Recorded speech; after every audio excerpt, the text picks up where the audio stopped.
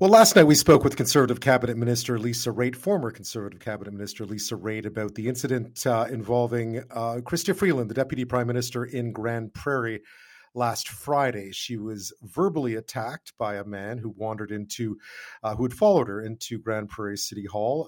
It was a tirade of abuse aimed at both her and her staff. Well, today we found out that the RCMP is in fact investigating that incident. In a statement today, the force says investigators are looking into the incident, adding that the force takes threats against public officials seriously.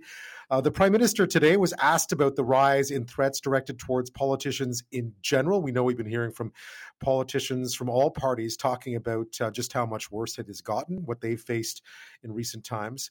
He says Canadians have been through a lot in the past few years, and people in positions of power should respond to that pressure in a positive way. It's time for people to look to assuage fears and angers, to respond with a positive vision of the future.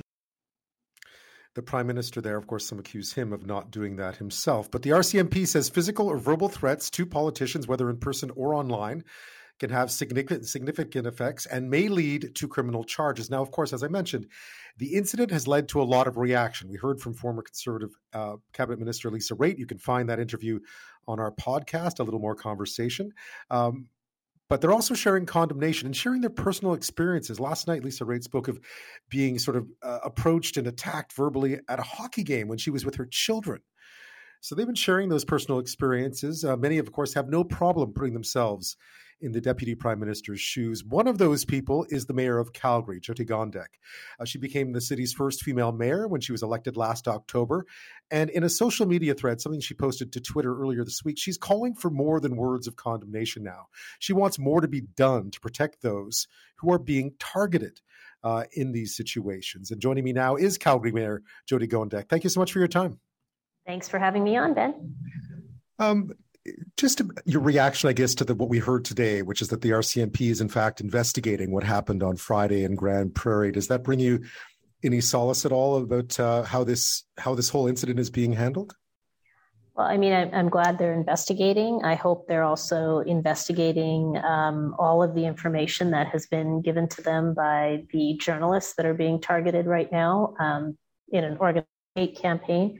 I hope all of these events are being investigated. And that was the whole purpose of me posting what I did. We need to start taking these things seriously. Yeah, I mean, I read through what you posted on social media. I invite listeners to go have a look as well. It's long. It's, I think, 16 or 17 different tweets. So it's really a full statement. But I realized it took you a while to sort of collect your thoughts and put what you wanted to say down. Why was that? Well, it's not like something just happened to me the other day, and so I decided to post about it. This is an ongoing pattern of behavior that women in politics experience, and now we know that women in journalism are experiencing as well.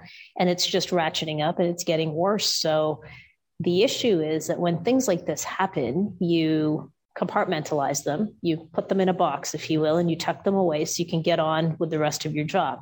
Because you can't sit and think about these things and actually process the emotion, because it would be too hard to do your job. So you tuck them away. And I've been doing that for years. And so to see this happen, my thoughts over the couple of days before I posted were around, should I say something?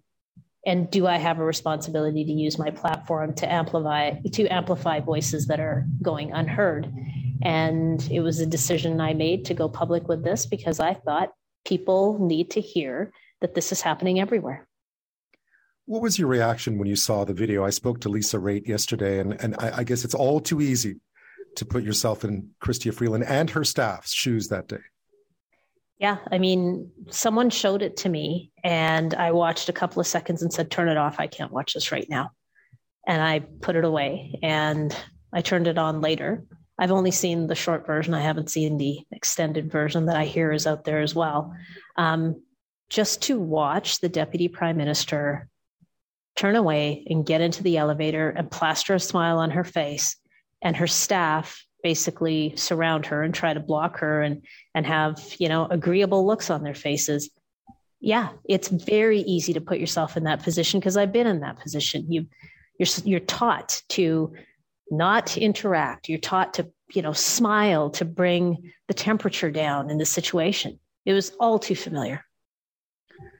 When you first went into public life, because I know obviously you'd had a long career doing other important stuff, but when you first went into public life, how soon into that journey did you encounter this? And what was your reaction? Because you might not have been in previous positions, you might not have had to learn how to put on that face. Well, as a woman in any career, you need to learn to put on that face because you experience these things. So I wasn't new to it. I would have to say the incident in 2017 when I was a candidate, not yet elected, of having a man looming over me, telling me he would ensure I never won and that he knew where I lived, that was unnerving. And to have to do a full debate minutes later, once again, requires tucking that away, getting through what you need to do, and then moving on.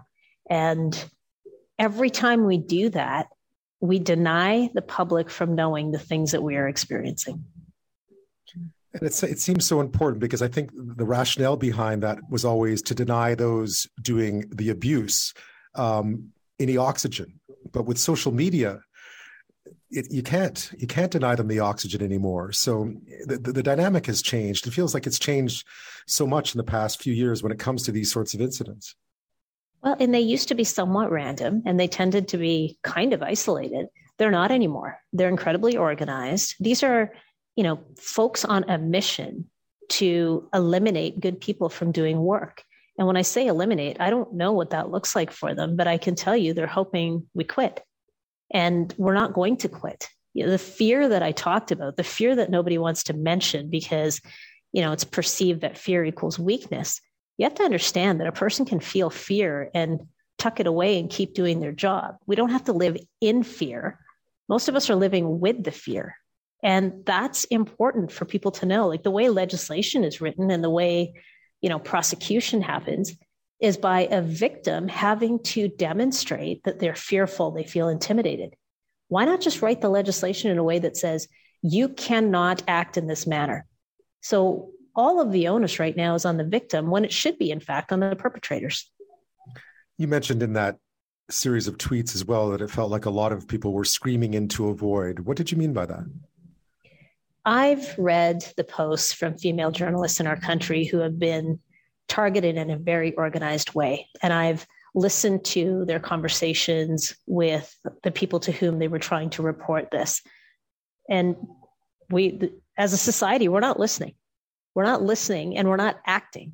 So it's incredibly frustrating for those women to be strong enough and come forward and say, look, these things are happening to me and nothing changes. So, you know what? Strength in numbers, I guess, is the approach I'm taking. The more of us that speak up about this and demand action, maybe something will change. I'm going to ask you, obviously, we'll talk about what those solutions might look like, but I think one of the things you pointed out, which I remember all too well from obviously covering England at a time when the MP Joe Cox was killed. I was back here at that point, but I'd covered England for a very long time, so paid a lot of attention.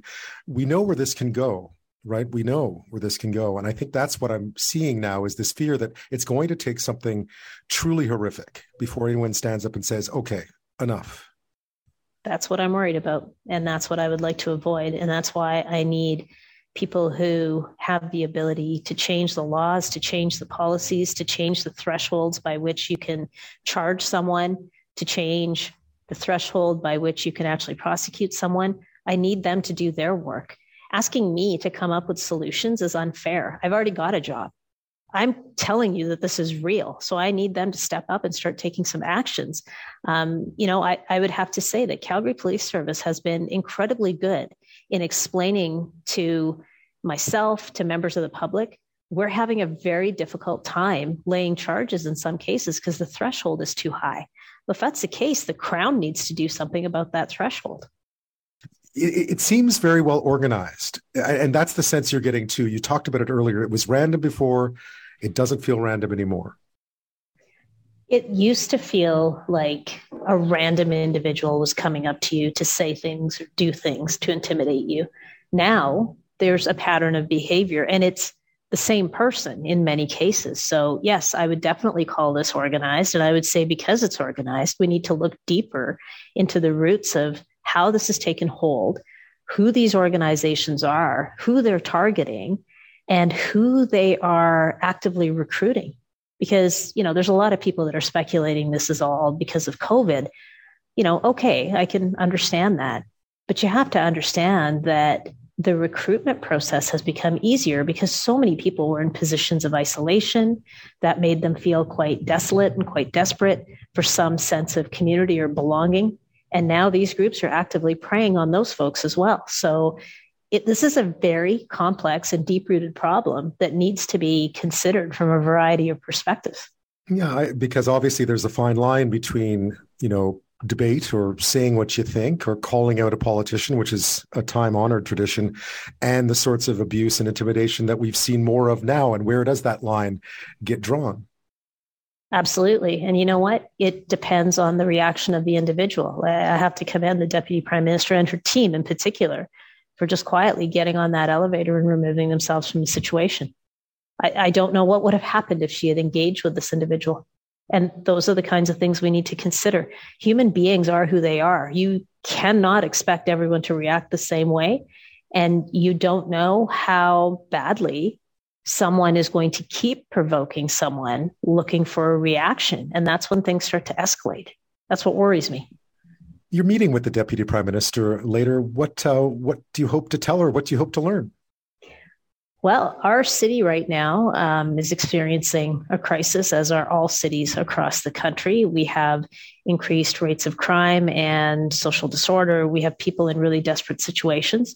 And I'm looking to the federal government to help come up with an urban strategy that really helps our cities come out of this. We need to link things like housing, mental health issues, and addiction together. And it's got to be all three orders of government working on this. So I'm going to use my very brief opportunity to meet with her to talk about what my city needs. I suspect that someone in her office, if not herself, will have seen what you wrote. I imagine the incident on Friday might come up.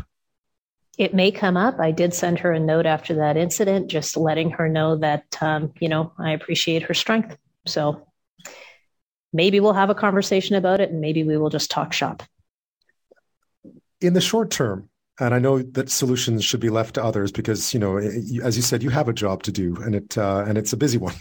But in the short term, what are some of the things you would like to see done beyond? Because you wrote about this in your Twitter thread. You talked about the fact that it's all nice for people to condemn something, for words of support to be thrown out there. But you said it wasn't enough. It wasn't enough now.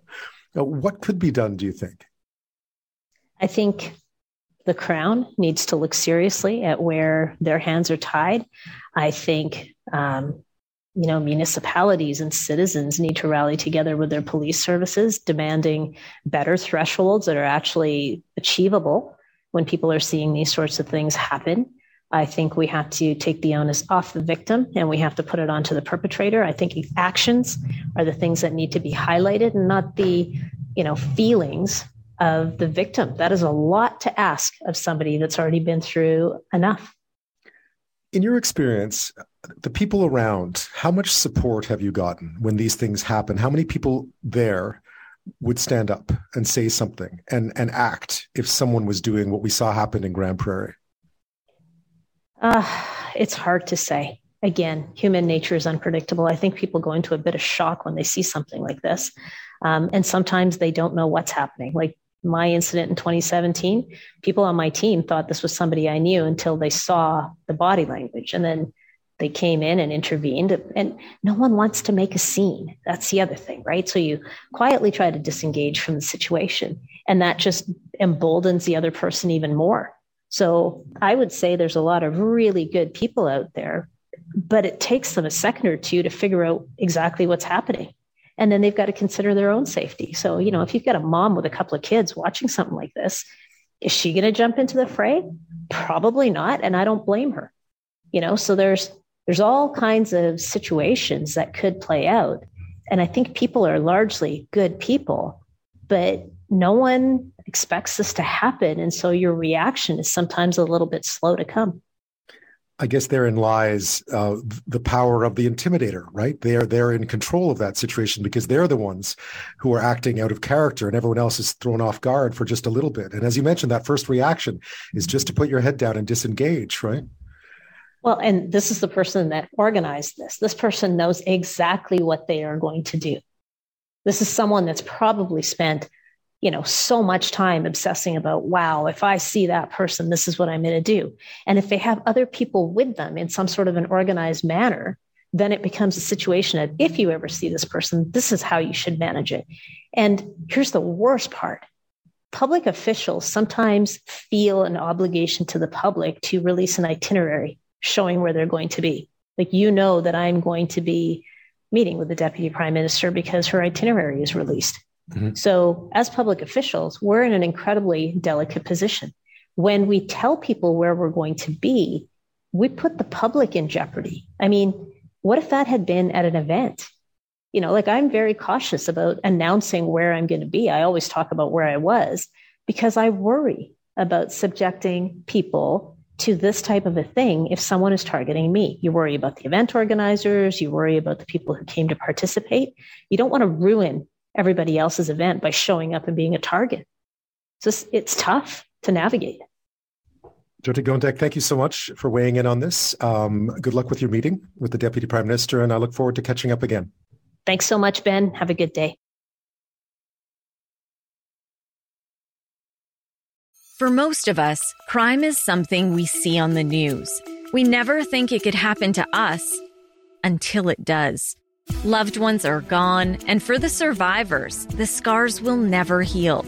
I'm Nancy Hixt, a senior crime reporter for Global News. And on this season of Crime Beat, I'll take you inside some of the most serious crime stories I've covered. Season 6 of Crime Beat is available now on Spotify, Apple Podcasts, Amazon Music, and all podcast platforms.